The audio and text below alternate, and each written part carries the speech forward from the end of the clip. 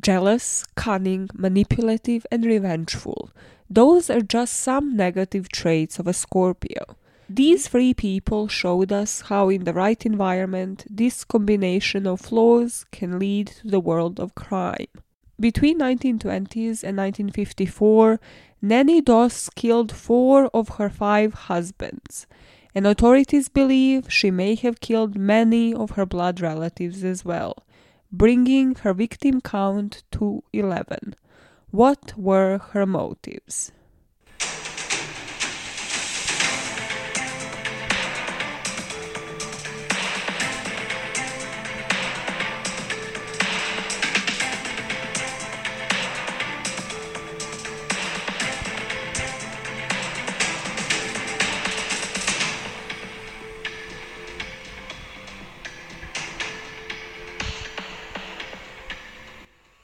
You gave love a bad name, and you're to blame. You gave love a bad name. Whose mom has got it going on? That's a completely different song, Maya. Is this Sandy? It's not Sandy. I think it's Stacy. It's one of these super American names from like the 80s or what? Stacy's mom has got it going. Okay, yeah, that sounds right. Why did you sing it in the same rhythm too? Why did you sing it in the exact same rhythm too? You give love a bad name. You know what? I had such a rebellion morning. Without a joke, I listened to like their whole repertoire.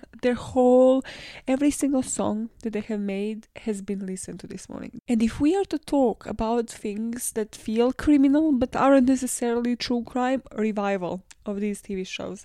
Revival of motherfucking rebellion. Who came up with this?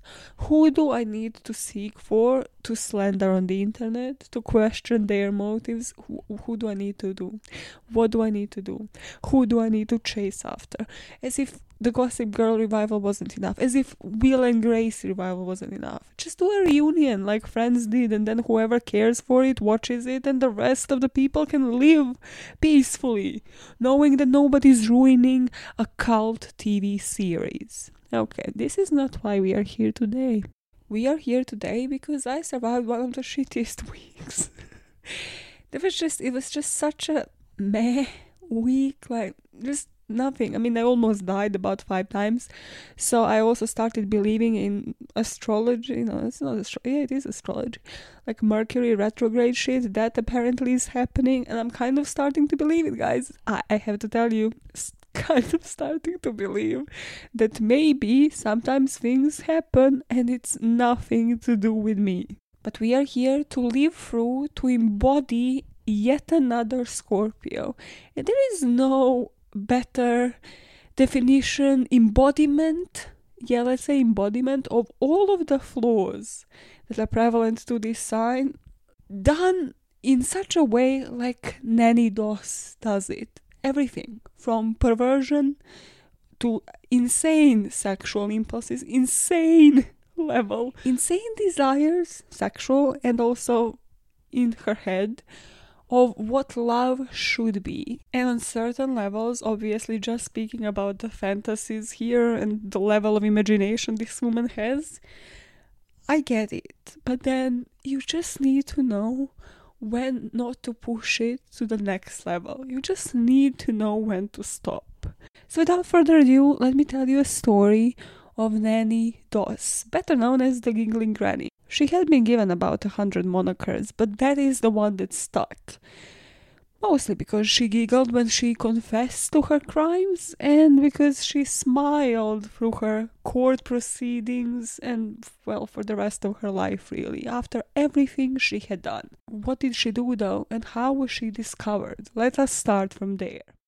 I was searching for the perfect mate, Nanny Doss would tell the police after she was arrested for murdering her husbands. The real romance in life. In Alabama, in 1954, Nanny Doss's 5th husband had just died. He was hospitalized earlier that year, he was treated and released. Because of this sudden death raised all of the alarms with the doctor that treated him earlier that year, who went to his wake in public in front of the whole village and in front of everybody requested Nanny to sign the autopsy papers. This autopsy will show that the poison has been found in Nanny's husband's system, and she will finally end up getting arrested. So let us talk about Nanny, and let us start from the beginning. Let's actually start not just with Nanny, but with the background on her parents. To start off, let us talk about James Hazel. The year is 1905. Really, nothing is happening anywhere in the world. Britney isn't releasing any songs. Even Titanic is still a ship, okay? So, God. Even Titanic is still roaming the oceans, or wherever Titanic roamed. James Hazel is a random ass man who we don't have pictures of on the internet, and he has this farm, okay? He's not doing like the best because this farm requires a lot of work and he doesn't have money to pay any laborers. But he is a proud man, proud American laborer who is taking care of everything and doesn't want to take help from anybody because he considers it charity. But he is struggling because, the bank wouldn't give him any loans. How is he going to pay for them? And he isn't really a looker because, no woman would also agree to marry him. But finding a woman is really his only way out because he would get a free labor and he would also then get reputation in the society. People would finally acknowledge him. He would maybe become somebody. This is when he met Lou. And Lou appeared to have been pregnant already. But you see, Lou wasn't married. And having a child out of wedlock back then was a huge no-no. To the point that Lou's dad would even try to beat that child out of her.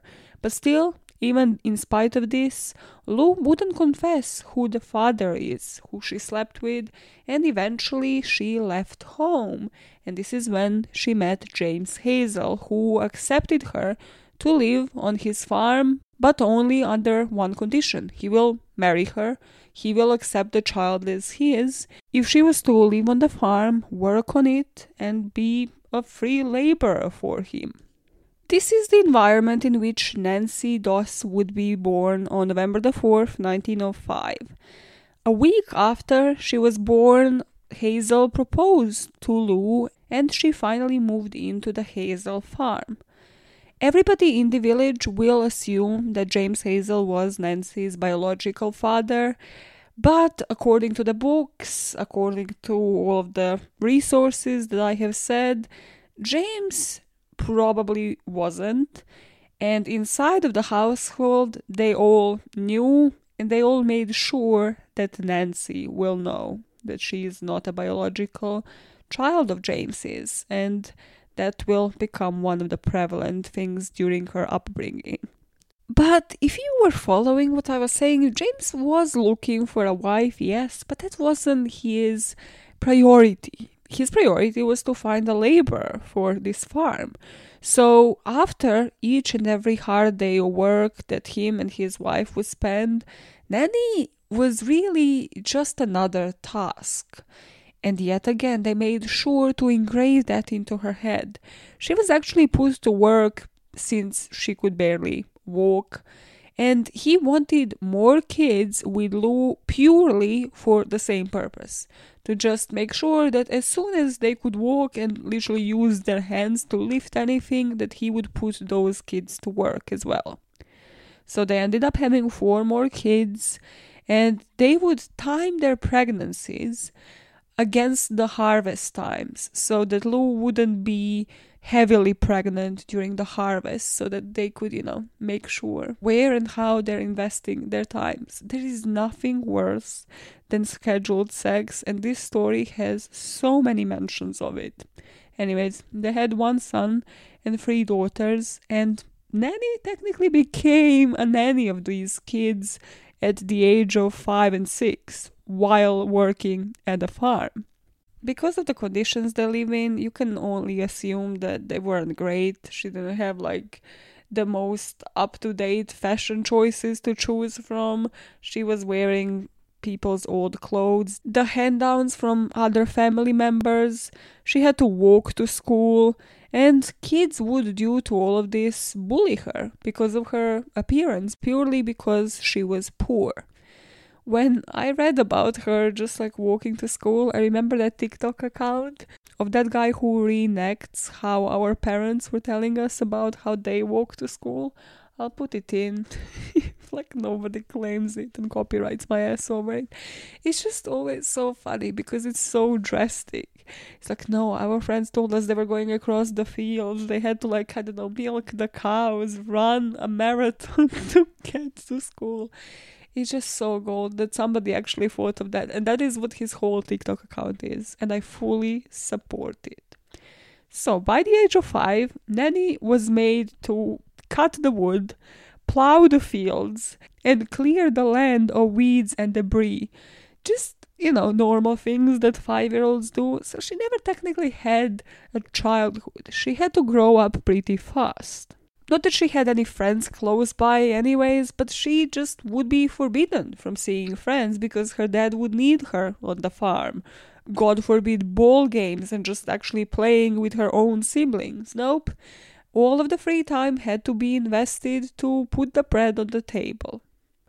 And because of the extent to which this was her dad's priority, sometimes he would make the kids skip school in order to work on the farm, which would result in Annie's poor academic performance, and eventually they would all really drop out of school. So she only had a couple of years of schooling, but she found her escape in something, and that something was the romance stories. I personally don't have any problems with this, okay? As somebody who would read erotic stories at the age of 13 and hide from my parents on like the first versions of laptops, just computers that were, the bulky ones, the Windows 1998, I was like, yeah, boy, delete history is the first thing I learned how to do on this motherfucker, because I'm gonna read some smut. I'm about to read some smut, but it's just where she pushes this.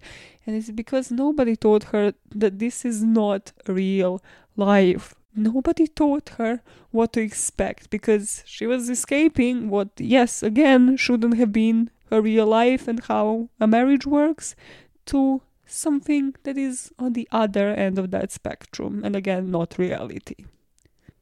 Even before her interest in romance, she had an event that changed her life forever. Because just like so many serial killers, Nanny would also experience the injury to her frontal lobe. So her family was traveling by a train to her uncle's house. And during this trip, the train just hit the brakes. I don't know what they saw on the rails. They just hit the brakes and then it kind of flew out of her seat and into this metal bar, full force, with her forehead. And she remembers waking up on her uncle's couch after being unconscious for a whole day. After this, for years, she would complain about severe headaches, she would have blackouts, and she would start getting depressed. And later in life, she would blame her mental instability on that incident. If she lived in a normal environment with the parents who supported her, who actually took care of her, treated her as if she was a child and not just free labor, or if they had money for her to seek treatment, she might have actually gotten better in terms of her injury. But of course, this was the early 90s and such treatment probably wasn't even in place. So these headaches, these blackouts just further enforced her fantasies. And by the time Nanny was a teenager, she was full-blown dreaming of living her best life with her future husband. She was reading romance magazines, she was especially focused on the Lonely Hearts columns in those.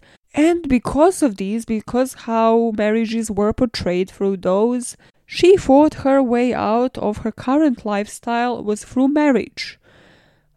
She would imagine farms, but different farms. Farms where she would be the lady riding all of the horses, doing all of the posh things. And she would be the one in charge of all of the laborers. But if she wanted to put anything that she learned in these novels into action, she couldn't really do it under her father.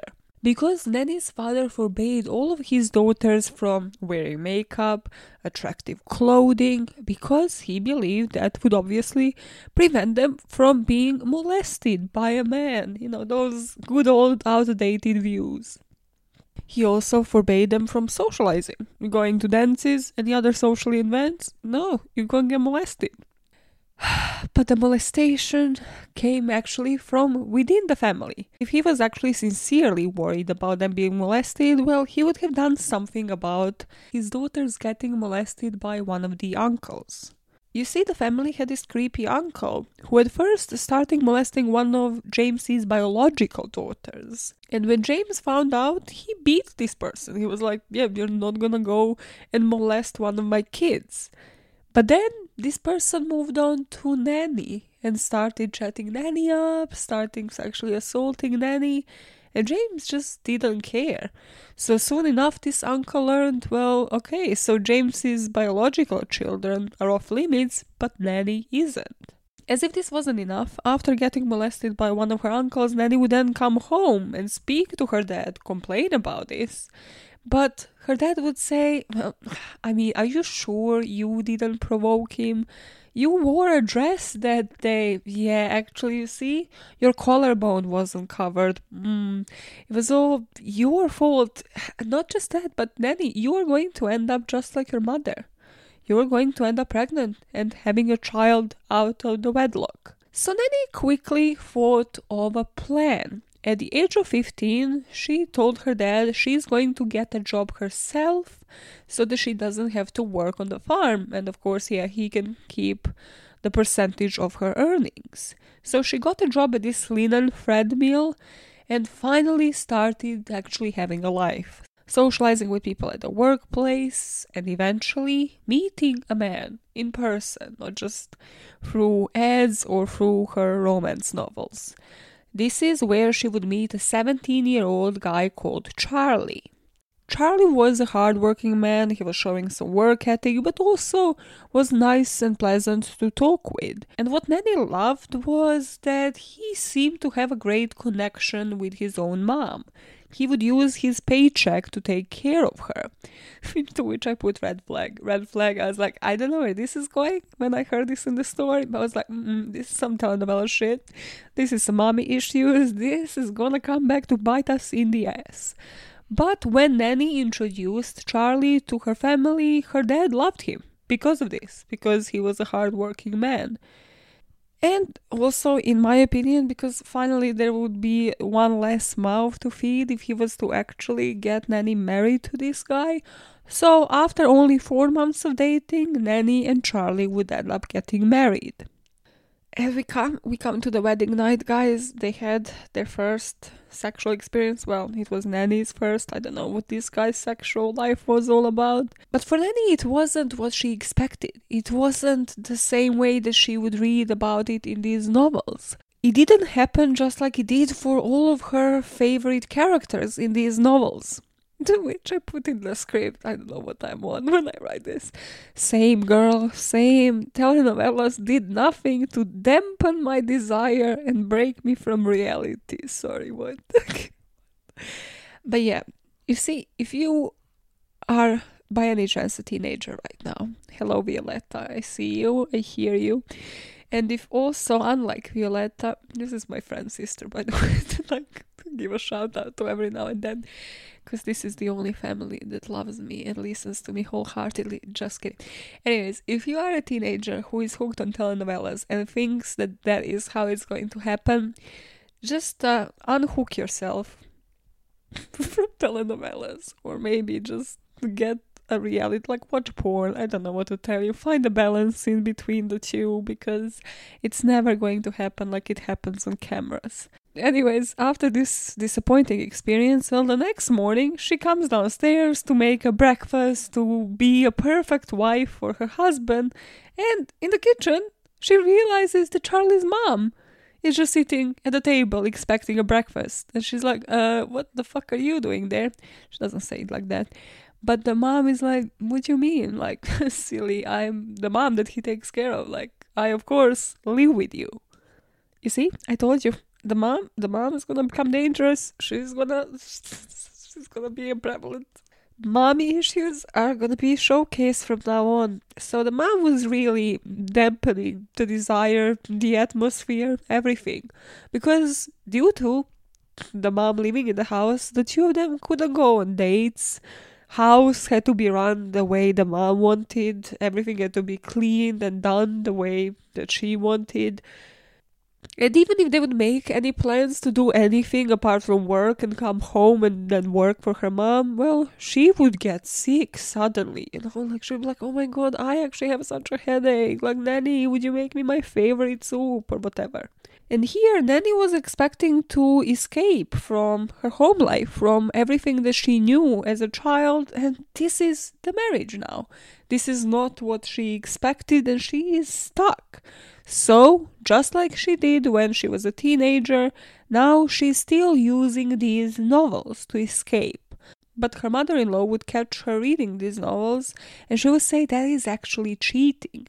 And this woman, listen, I don't know when this woman was born, the mother-in-law, but this bitch was onto some manipulative Scorpio things as well. Because, so imagine you are at a dinner table with your mother-in-law and your husband, and the mother-in-law is like, oh my days, you see, Charlie, I'm so happy that your wife is not like all of these women of the street that read those smutty romance novels. You have such an amazing wife.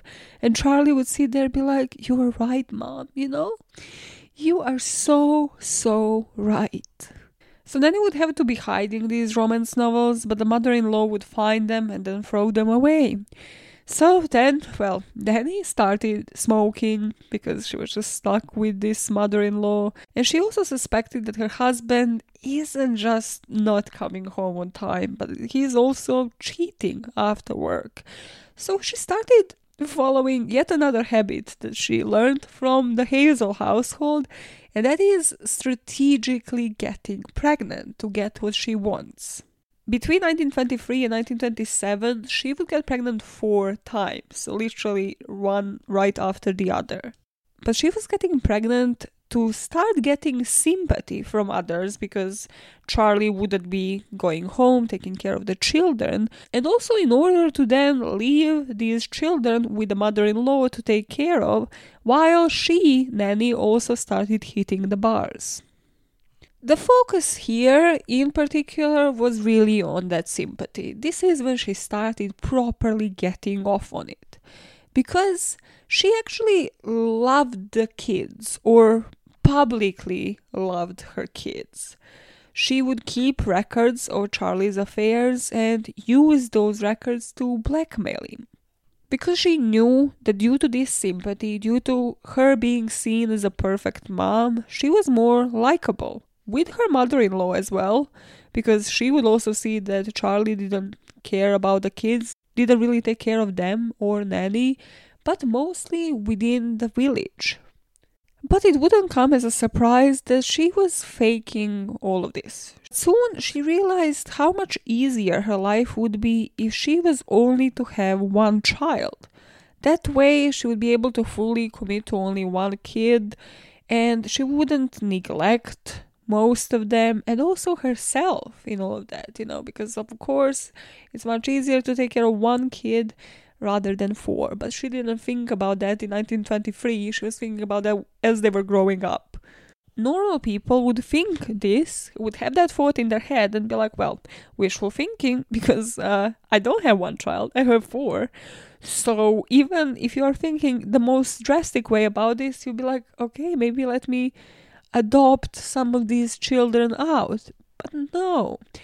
You see, Nanny really fixated on the idea of only having one child left. So one day, Charles went on one of his benders. He would sometimes disappear for days, and 3 days later, he returned. And he returned to the whole town being at his house. And they were all there mourning 2 of his kids. These kids apparently ate this porridge. The doctor had been rushed to the house. It appeared that the grains in this porridge were bad. So he declared the cause of death as the food poisoning. And even the mother-in-law was there, sympathetic with Nanny, saying Nanny could have done nothing to prevent this. And everybody's just looking at Charlie like, where were you? Your kids died like 3 days ago. Why would you abandon your wife and child like this, Charlie? After this, Charlie knew that Nanny was responsible. He just also knew that even if he was to try to prove it, the sympathy of the whole town is on her side. But every time he would actually decide on his own accord to stay at home, not to go on one of his benders, he was more and more paralyzed with fear. He actually fully believed that Nanny would kill him as well. So one day, as Nanny was sleeping, he grabbed his oldest daughter, Melvina, and got out of that house. And he didn't grab the other child, the youngest one, purely because the youngest one was sleeping in Nanny's bed. But now, Nanny wakes up, realizes Charlie's gone. She's like, okay, motherfucker, so you just decide to take one of my children and go out with me. And she doesn't do the math, realizing that this is perfect, quote unquote, in her head because she has only one child and can move the fuck on. No. She's like, I will have my revenge. And soon enough, the mother-in-law that she's left with now starts getting more and more sick. She's bedridden, and the only thing that she could digest, the only thing that she would want to eat were Nanny's signature stewed prunes. That sounds so disgusting. So, Nanny's mother-in-law, it will come as no surprise, also dies. And eventually Charlie would return with Melvina and also another woman in 1928, which would lead to them getting divorced and Nanny taking both of her daughters and moving back in with her parents. She started working at a cotton mill so that she doesn't have to work on her father's farm again. And at this point, she's 24. She's back at her parents'. It's not ideal, but this time she really doesn't want to rush. She wants to find a perfect man. She wants to find her soulmate, finally, to have that sexual experience of a lifetime. Because this is a podcast episode fully focused on sexual experiences, if you have watched telenovelas or just any series, let me know what is the most unrealistic plot or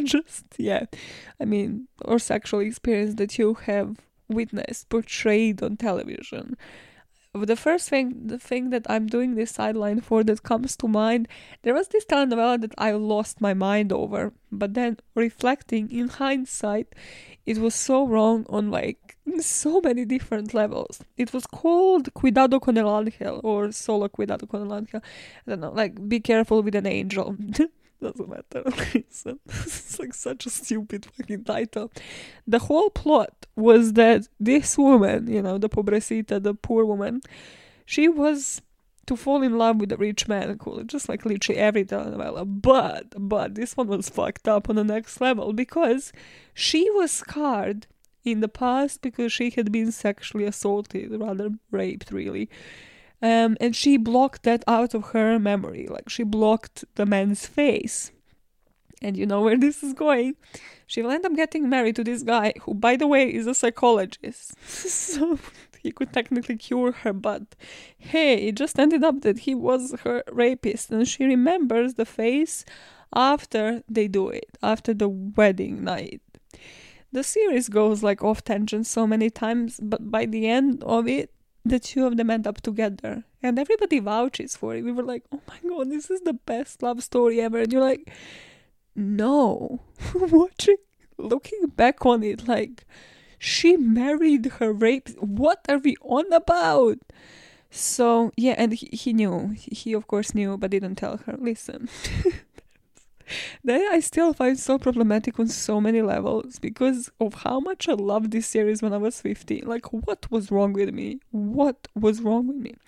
So anyways, where are we with Nanny in this story? Okay, so she's 24, back with her parents, doesn't want to rush. She wants somebody who is independent from her mom. Hey, so at least she's learning from her mistakes. But she also knows that she doesn't want the old guys, because why would they not married? They're definitely unmarried for a reason. So she hits the lonely hearts columns. So you were getting there, and then you literally like hit the Tinder of the 1920s, and you're like, great, Nanny, we gotta get a grip. She doesn't. She never does. So when she would correspond with these people in the Lonely Hearts columns, she would obviously then move on to letters. She would send them picture of herself, and she would also send them all the baked goods. She was a great cook, and they loved her. They loved the picture. Whenever they would meet her, they would say that she looked even better in person, and they, of course, loved what she was sending them in terms of the baked goods, but also in terms of what she would say in those letters, because by this point she could have been a writer writing a freaking romance novels. She could sell what she wanted in the bedroom that she actually expected, and people were like, whoa, this is gonna be amazing. And this, ladies and gents, is how Nanny met her next husband. He will end up driving to her farm, and this guy had other issues that Nanny will not see through. She will not learn from this yet, because this guy was a typical love bombing expert. So he would shower Nanny with gifts in 2 months, actually. So this wouldn't even take 4 months. No, in 2 months he would propose, and everybody supported this. Like the Jameses, the Hazel household loved him. So, less than a year after her first divorce, Nanny would meet her second husband, Robert. Now, they moved from their city in Alabama, where Nanny's family was, to Jacksonville with Nanny's 2 daughters, Melvina and Florine. But you see, after 2 months, only 2 months of this marriage, like, woman, you could have just waited 4 months, like with the first one. No, Nanny realizes that Robert actually likes to drink a bit. Yeah, he likes to do some couple of shots after his work. And also something that he didn't really tell her was, well, police would ring Nanny and would ask her to come get Robert out of the prison, because he would end up getting drunk while Nanny was cleaning, cooking, riding that dick is what I added to that script. And he was out drinking. So most of his benders would end up with him just falling on the street, being found, or getting into fights in clubs. The police would call Nanny to come pick him up. And on one such occasion, this police officer told her, you know that he has like a criminal record for assault? You would think this would be the end of it. She would finally realize, okay, this isn't for me. Fuck it, I tried it. I wasted 4 months of my life. No more. I'm gonna go back to my dad, my mom. Gonna go back to the house. Gonna start from scratch. No, she would end up being married to this man for 16 years. Listen, I don't understand it either. And not just that, but her coping mechanism here was to join him in these benders. Because I guess if you can't beat them, you must simply join them. So for years, it's just the kids raising themselves while Nanny and Robert are both working and then just drinking after work. And because this is the lifestyle that these kids are witnessing, when Melvina was 18, she also wanted to get the fuck out of this household, just like Nanny. She was fed up. So just like Nanny did, she finds a guy to marry, she meets him in the family. Nanny loved him. But as soon as the two of them get married, Melvina and the guy named Robert, in 1943, Melvina gets pregnant, and Nanny was pissed. It's going to ruin her life. It's going to ruin her daughter's life, just like it ruined hers. So, first child gets born, Nanny gets over it, it's not really her place. But then, as soon as she's out of the hospital, she gets pregnant for the second time. And Nanny is fuming. Like, it's not your life to live, woman. But no, she is seething. She's sitting and thinking, what am I going to do? I must do something. People simply need to reduce the amount of children that they have. And I need to decide upon that, apparently, with all of my family members. So as soon as Melvina gives birth to the second child, Nanny is there in the hospital. She is taking care of him. Melvina collapses after she gives birth. Melvina is tired, is shattered after the hours of labor. She falls asleep and Nanny is there cradling the child. But as soon as Melvina wakes up and is like, hey, mom, yeah, give me my child. Like, let me, meet them, cradle them in my arms, figure out what name I should give them.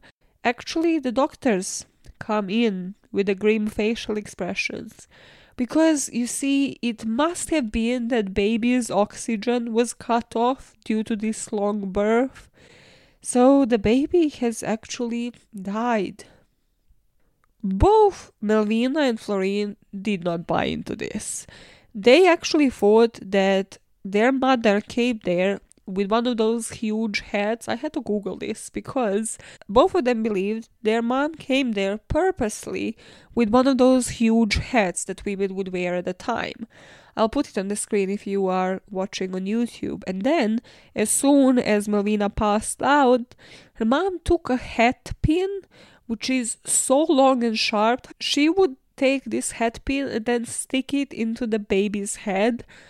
I don't know how that wouldn't cause insane amount of bleeding, but this is what they believed she did, and this is how they believed she killed this baby, because Nanny thought that Melvina should only have one child.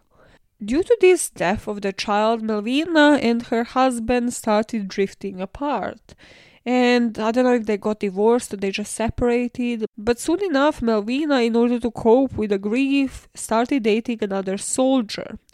And of course, Nanny disapproved of this and started doing what she does best, getting the sympathy on her side. Because Melvina would go off with the soldier for a few days, leaving her first child behind. So the whole village would yet again be thinking, where is she? Oh my god, look at Nanny, such an angel. She's taking care of this child while her daughter is just gone dating God knows who. You'd think at some point that Nanny is going to look at the mirror and be like, see, maybe, just maybe, I am becoming the mother-in-law that I have always despised. But no, Nanny is now taking care of this child of her grandson, and she really doesn't really enjoy this. She didn't picture this, she only pictured having one child and now not really taking care of another grandchild. So eventually, Robert ends up dead, and they contribute this to a cot death, or what would today be called SIDS, sudden infant death syndrome. But because the autopsy was never performed, nobody would find out that Robert actually died due to arsenic poisoning. Because Nanny would keep arsenic on the top shelf, just so nobody accidentally uses it. Because arsenic at the time was sold in a packaging that looked just like baking soda, in terms of the content, in terms of the packaging as well. And, that day she just baked cookies with some arsenic in them. And 2 months later, Nanny will end up profiting out of this death and would take $500 life insurance on Robert. Because of all of these sudden deaths, everybody in Nanny's environment starts getting really off vibes, and they're like, okay, yeah, you see how doctors believe you? We don't. We live with you. So her second husband, who has been married to her by this point for 16 years, starts spending all of his time outside of the house. Just like her first one, he is petrified. He is scared for his life.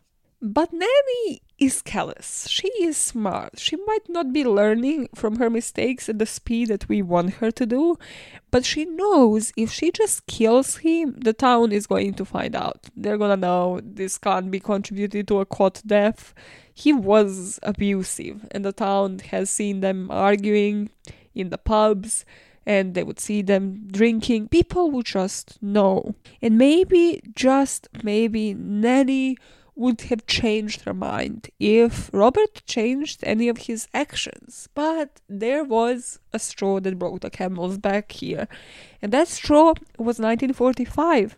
Japan surrendered to the Allied forces at the end of World War II, and Robert, like clockwork, like expected, went out to celebrate. And after the whole night of drinking, after the whole bender, he returns home and he wakes up Nanny in order to rape her. So, of course, the next morning she wakes up and she is done. This is her last straw. But she needs to be smart about it. And she knows alcohol is, of course, his weakness. This is why everything had happened in the first place. But because he was so scared of her, this man started hiding alcohol from her because he was scared she's going to poison him. Justifiably so, you could really say. So, Nanny went into her garden as always to tend to it. She, of course, had everything looking perfectly on the surface. And as she is tending to her garden, she just looks at her roses, the area where her roses were, and she sees a hole. And she's like, God damn it. He fucking ruined my garden. Like, how dare this man? Like, I'm seriously gonna kill him. She bends down and she realizes as she looks inside of that hole that this is where he hid his whiskey bottle. So she quickly goes to the kitchen, being like, probably singing whatever the tune was of 1945, whatever was top of the charts. She was blasting that shit in her head the whole day. She puts some arsenic into that bottle, and as soon as he comes home, he goes into the garden, digs up that bottle, drinks all of that whiskey, and then he would find him outside, lying with the whiskey bottle still in his hand. So she quickly takes the bottle, goes inside, washes it out, maybe pours some alcohol just so, it seems like it isn't completely cleared. I would assume she isn't really that dumb. And just returns it into his hand. And then she calls the doctor. Of course, why would they perform an autopsy? Why would anybody have a single brain cell in this story? They're just like, oh my god, he must have drank himself to death. So, a few days after, Nanny gets the life insurance, and now she's done. She is done with men. She really doesn't need one now, She has the money. She's a baller. Oh, if only this is where the story would end. She could have actually gone undiscovered. If this was it, if this was her realization, I'm not vouching for it. I still feel karma's gonna get you.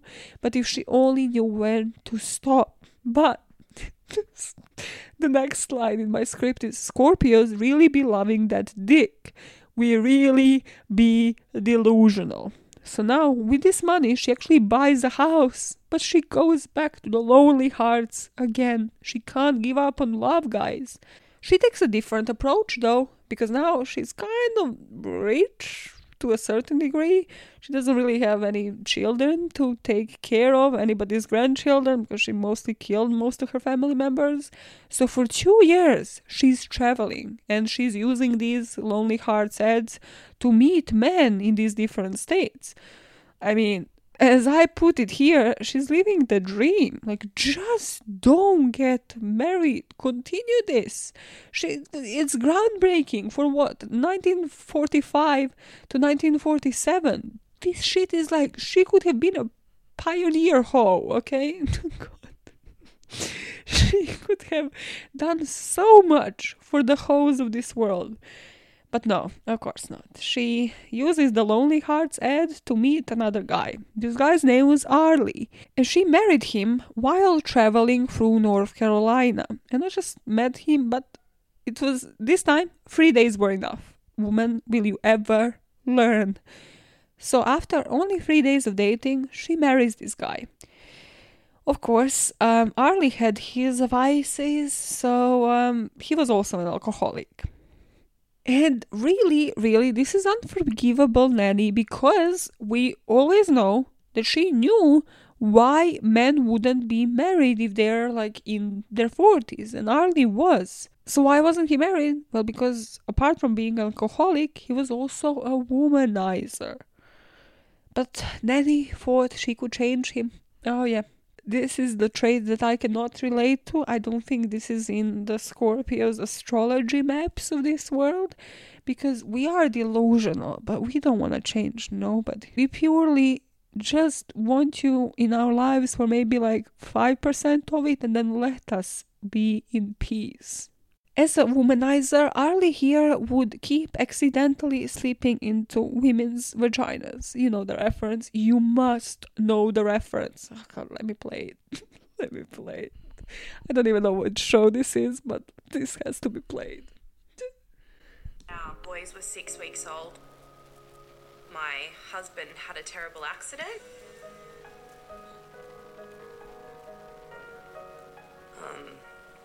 It was a really hard time in my life. He tripped and fell and landed in his co-worker's vagina, and he's still stuck there. Her acting is so on point. This is what gets me every time. Well, Arlie would keep accidentally sleeping into women's vaginas and also then staying there to sleep at their houses. So just imagine the embarrassment. She thought she could change this man, and every single day he comes back home at like 10 in the morning. You're like, hey, husband. I mean, would I want to poison them? Every single one of her husbands? Possibly. But then, you know, I would also seek therapy if that was ever to cross my mind. But she doesn't. So Nanny's approach to this, to teach him a lesson, would be she would write him a note and then leave it on the kitchen table. And the note would say, BRB, or something as ambiguous as that. Like, I'll be right back. And then she would return in a week, sometimes in a month. So both of them started hoeing and just living their best life on the side while also being married. And I suppose that could have also worked. But then influenza hit. And now both of them had to spend most of their time at home. And I guess after you marry a guy after 3 days, and well, you spend most of your year just hoeing around and not spending any time with him, then when you do, you kind of are like, who the fuck did I marry? Like, what is this person? What is his agenda? And one day, Nanny just decides to make a pie, one of his favorites. And when he collapses after eating that pie and the doctor gets called, well, this doctor just discards it as another case of flu. Influenza is raging through the city right now as we speak. To her neighbors, Nanny would evoke sympathy yet again. She would say, why, let me tell you, he looked in fine shape. Then, well, 2 days later, dead. I nursed him, believe me, I nursed him, but I failed. Poor Arlie. You know what he said to me before he breathed his last? Nanny, he said. Nanny, it must have been the coffee. Only 8 weeks after Arlie died, the house where they lived caught on fire. And now, had the house survived, it would have gone to Arlie's sister in his will. But because it didn't, and because Nanny saved all of the valuables that she wanted out of it just before it burned, you know, she said like, oh, the TV is up for repair anyways, when they found the TV in her car. The insurance company would also issue a check to her. So Nanny packs up her things and she moves in with her sister this time. But her sister was actually bedridden. I'm not sure whether it was influenza or what it was. And I mean, there were already 8 weeks that have passed. Nanny had to get down to business. Nanny just quit. She needed to get laid, guys. And her sister was clearly getting in the way of Nanny getting that D. So she had to die. At her funeral, Nanny learns that her dad has also died, and she is pissed. But she isn't pissed because, oh my god, my dad has died and nobody told me. No, she is fuming because she didn't get the chance to kill him after everything he put her through, after him not believing that she had been molested, after him using her as free labor. So she moves into the Hazel farm in order to take care of her mom. But here's something that Nanny had forgotten, that is that her mom was always a bossy one. Her mom was always a dictator as well. She was running this place now, and she was telling her what to do, how to do it, just like she did when she was a child, just like her mothers-in-law did. So she had to go. Here, under the cover of influenza, under the cover of her mom's old age, she finally managed to get off of this triad of things that she thrived on, mostly run by sympathy, her being seen as this great caretaker, and her being the sole beneficiary. So there was always the monetary gain with Nanny. And after her mom's death, rather most probably murder, Nanny would actually go even a step further, because of course you gotta escalate, you gotta commit to finding a life partner. So this time she joined this correspondence association, so Lonely Hearts ads wouldn't cut it no longer. She joined this correspondence group called Diamond Circle Club.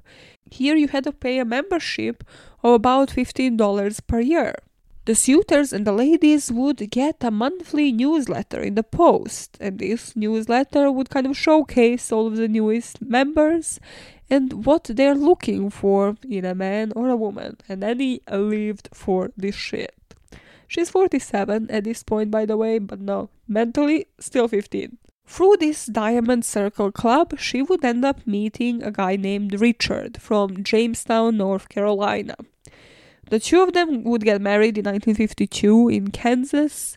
We don't really know much about this marriage because, yet again, it didn't really last for too long. It lasted for only a couple of months.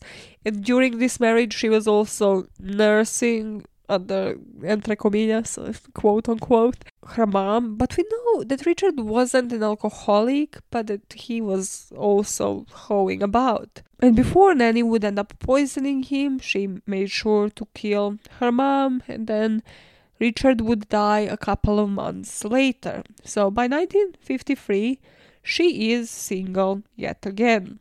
She went back to chatting and looking for yet another perfect guy that she could change. And this time, she was looking for boring. She was like, listen, find me somebody conservative, somebody that sits at home, that isn't abusive, that isn't an alcoholic, that isn't a fucking hoe. And she actually managed to find such a guy in Samuel Doss. This guy was from Oklahoma. He had a steady job. He spoke softly. He was well read. He would even help out around the house. He would help her cook. He didn't give that, oh, I'm the king of the house, I'm just bossing you around attitude. He was not threatening. He wasn't violent. He was actually boring as fuck. He worked from home, so there was no cheating. She moved to Kansas to live with him. Yet again, she just can't see through any red flags. I mean, this guy, on the surface, is perfect. But then, Nanny one day decided to do her hair again. She went to the hairdresser, and as she's sitting there, these women start gossiping. And they're saying, oh, Nanny, it's so actually great how understanding you are of your husband. I mean, I've heard Jenny down the street got some gifts from him. Yeah, and the other day, oh, Sandy down the road. Oh my God, the necklace that your husband has given her. So Nanny is there seething. She has to go through the whole treatment of getting her hair done while just keeping calm. Like, of course I'm aware of my husband giving gifts to other women. Like, just ruminating in her mind, like, what am I cooking next? What does he enjoy eating? What the fuck am I going to put into his food to poison the living shit out of this man? And this was definitely the alarm bell sounding, but if Nanny only paid attention, this was far from the only red flag that Samuel Doss has had, okay? Nanny has actually previously, in the few months that she lived with him, she was already irritated by him because, yeah, he was always at home, so you would suppose, oh, that's great. But you see, bedtime was also scheduled at 9:30 p.m. So there was this automatic agenda to their day. Also, Samuel was sparing every single penny. So, radio, television, that couldn't exist. Why would you laugh at somebody's comedic output out there? Love stories, taboo. Oh my god, romance novels and magazines, that's smart, that's cheap. No wife of mine should read that garbage. He would be sparing pennies on literally everything. Like, heating wouldn't be on unless it's, I don't know, Christmas Day. She'd only be given the exact amount of money that she needed to buy the groceries, like to a penny, so that she can't spend it on anything else.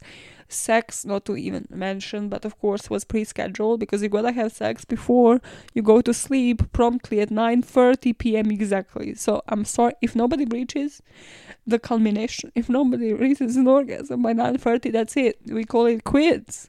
We sleep, woman.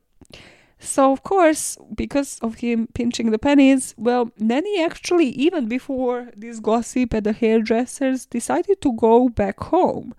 To just, like, I don't know, get warm next to a fireplace instead. And as she did, he started writing her letters, pleading for forgiveness. To show that he is serious about Nanny and about her coming back, he actually even opened up the pocketbook. He said he is going to put the will in her name, and once she returns, she will have the control of his finances. She's going to rearrange the bank account so that she can have access to it. And of course, this is exactly what Nanny wanted. And once she returned and also heard about the gossip that maybe he isn't as faithful and good-natured as he portrays himself to be, well, he ended up being hospitalized. But here she fucked up. She didn't put enough arsenic in whatever food she made. And here, it might not even be the level of poison. It might actually be that this guy was actually in better health than her ex-husband. Like, he wasn't an alcoholic. He took care of himself and his health. So at first, he was only hospitalized. And Nanny is by his side, and he's thinking, oh my god, this woman really loves me. I gotta put her in my will. I gotta give her even more money. But then, once they return from the hospital, she decides to celebrate his good health with another healthy cake. She's gonna make that cake with some more prunes in it. It was said that the words that sealed Samuel Doss's fate were, Christian women don't need a television or romance magazines to be happy. After she poisoned his cake, we pick up with the beginning of our story, with the discovery of Samuel Doss, and also the only person in this story with like a single brain cell. And that is the doctor that treated him for months and that needed proof. Finally, he needed an autopsy, but he knew if he was only to approach Nancy by herself, she wouldn't go for it. She needed to sign the documents. So, he decided to approach her during the funeral, in front of all of the townspeople, because she cared so much about how she was perceived by everybody. And this is how he got her to sign the papers. And once the authorities ran the autopsy, they found arsenic in his system, they arrested Nanny. And they would end up exhuming some of her previous victims as well, finding arsenic or rat poison in all of their bodies. And now that they have her in the police station, everybody said when they were questioning her, she would just like do a little bit of a giggle. And at first she wouldn't even confess. By the way, if you start dating somebody and if they laugh when they argue with you, like the first argument, and they start laughing in the middle of it, I'm not saying break up with them because I do this. It's like the most disturbing thing. But sleep with one eye open, okay? Because that person is not really the most mentally stable one ever. So, the police officers, hour after hour, they're grilling this woman, trying to get her to pay attention to them and not like the romance magazines that were on the table. Why the fuck were romance magazines on the table in the police station? So, this is some dialogue that I have from the books. Put the magazine down, Nanny, and listen to us. Nanny, look at us. Why did you kill Doss? They wanted to rip the magazine that was inside of her hands, but They found it difficult to get rough because they saw a sweet grandmotherly type in front of them. And then, as she was reading those magazines, she'd do that harmless, like, giggle, giggle. It was like the Dolores Umbridge in this bitch. Nanny, we've been here for hours now. Aren't you getting tired? You killed him. You killed him. We know you killed him. You know you killed him. Oh, boys, come on now. I killed nobody. I don't know why you think I did. We've made calls, Nanny, and we've learned that Mr. Doss was your fourth husband to die of the same symptoms. We are putting two and two together, Nanny, and it looks like we just might come up with, 4. Arsenic, Nanny. We believe that they all died of arsenic. It will be easier if you admit what you've done, ahead of the time, before we have to find out for ourselves. Are you saying, young man, that I killed all of my husbands? You're a nice-looking young man, but so foolish. And she flips over a page of the romantic hearts that's in front of her. Finally, this police officer had some common sense. He reached over and took that magazine from her, saying, "No more reading, Nanny. This isn't the Christian Science reading room. You're gonna answer us." And this time, she looked at him, not giggling. Probably because this is what every single one of her husbands did, taking away her escape. Nanny, there are others too, aren't there? A lot of people around you dropped dead over the last couple of decades, and their ghosts are coming back to haunt you. They're here, Nanny, in this room. Put them to rest, Nanny. Put them to rest. For a moment, their eyes would meet, and she knew it. She sighed, heaved, and nodded.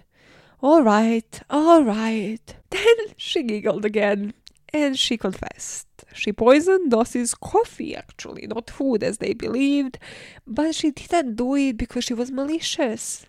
He wouldn't let me watch my favorite programs on the television, and he made me sleep without a fan on the hottest nights. He was a miser, and what's a woman to do under these conditions? Then she told him about Richard Morton, Arlie Lanning, Frank Harrelson, all men that at first she admired, but they turned out to have flaws. How dare they? She only wanted romance. She only wanted a man to love her, but instead she got what she would describe as dullards. Each and every one of them. She concluded her confession by saying, "If their ghosts are in this room, they're either drunk or sleeping." I cannot with this woman. So, of course, she went to trial. The state of Oklahoma found her guilty of murder. All of the different state justice departments of the states where she committed her crimes, like North Carolina, Kansas, Alabama, also charged her, but she was never tried outside of Oklahoma. So, at 48 years old, she was facing an electric chair if she was to become the first woman in Oklahoma history to be executed. But 2 years later, a judge declared her insane, sparing her the death penalty. Instead, she got a life in prison. But after only 2 years in prison, she started to hate it, the fact that she got a life sentence, and she wished instead that she had been put to death. When she would get interviewed in prison, she complained with the fact that she's such a good cook, but her skills aren't being exploited because, nobody in the right mind would let her work inside of the kitchen. So she's saying, "Oh, I freaking hate doing the laundry. Like, this is what I hated on the outside. I just hate that this is my only job." And all of the offers that she would submit and applications to work in the kitchen were nicely and politely declined. She ended up dying of leukemia on June the 2nd, 1965, on the 10th anniversary of her getting inside of the jail cells. And she was buried in Oak Hill Memorial Park in McAlester of Oklahoma. So let us speak about the motives, because this woman had a couple of issues. So delusional. On the next level. If I ever get there, or if I ever get to the point where I'm scheduling my sexual intercourse, just God, take me out. Just take me out. Heart attack, I don't care. Take me the fuck out. What I've seen, I'm not sure, is this Todd Grande? Probably Todd Grande, or like other doctors who looked at Nanny Doss's case, said that the head injury shouldn't be neglected. I mean, it is correlated with so many other serial killers and their crimes, but that this is something that today we would probably see as schizophrenia due to the head injury, or like another disorder that has to do with mental health due to the head injury. But then, regardless of it, despite of it, she actually made all of these decisions on her own. As I mentioned, she thrived on sympathy, she thrived on revenge.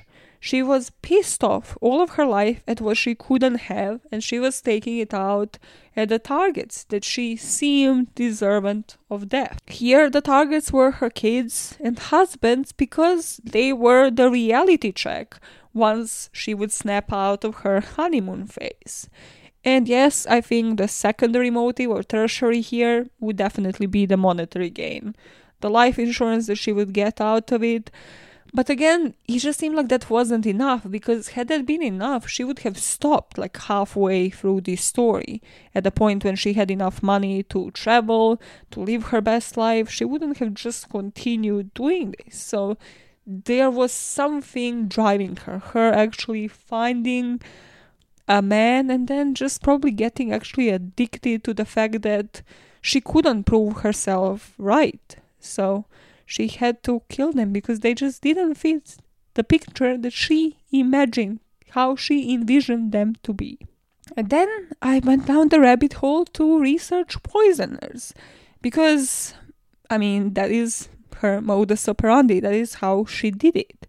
And motives for poisoners usually include money, elimination, jealousy, revenge, and sometimes political ambition, depending on what the person is actually focusing on, who their targets are. And interestingly, what I find that matches Nanny to a T is that convicted poisoners tend to have a sense of inadequacy, for which they compensate through a scorn for authority, a strong need for control, wish fulfillment fantasies, and a self-centered, exploitative interpersonal style.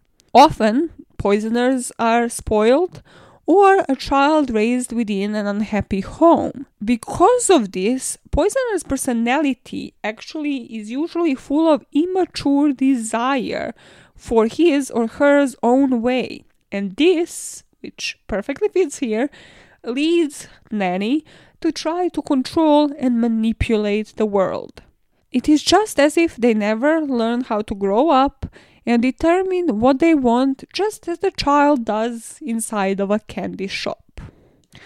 Take me to the candy shop.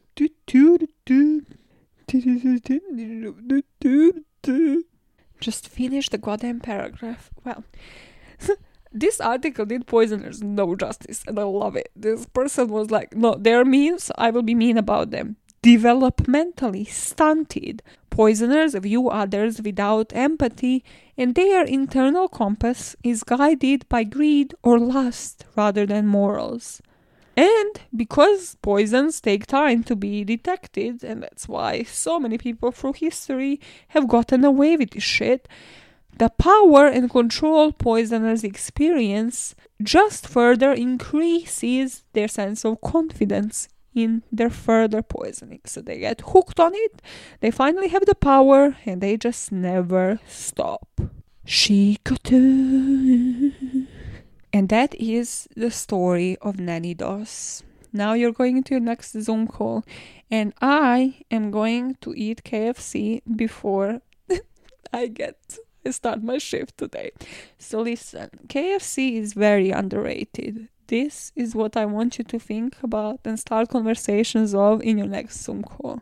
You would think, okay, maybe McDonald's or like, I don't know, Wendy's, whatever, your poison is, you're like, no, this is my fast food chain. But then you find Colonel's chicken, 2 pieces, 4 pieces, however many pieces, in KFC, and you discover the world.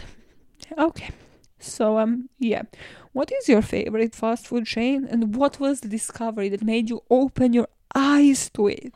It made you realize you have been sleeping on this your whole life. Yeah, sometimes the topics are serious, and then they turn to this. So, I'm going to leave you pondering on that thought. And in pondering what your fast food chain is, what the fast food chain of your life, of your dreams is, you do what? You make this world, oh, surely you make it so much better of a place. How do you do it? Listen, this next line might not make sense when we are talking about children, but you do it one motive at a time. Because you question why. Why have you been sleeping on KFC your whole life? And in doing so, you do that. Yeah, you do that. You make it a better place one of the time. I see chicken, guys. I see chicken. And I sign off. Bye, fuckers. Until the next one. Till the next one. Chicken, chicken, chicken, chicken time. Bye.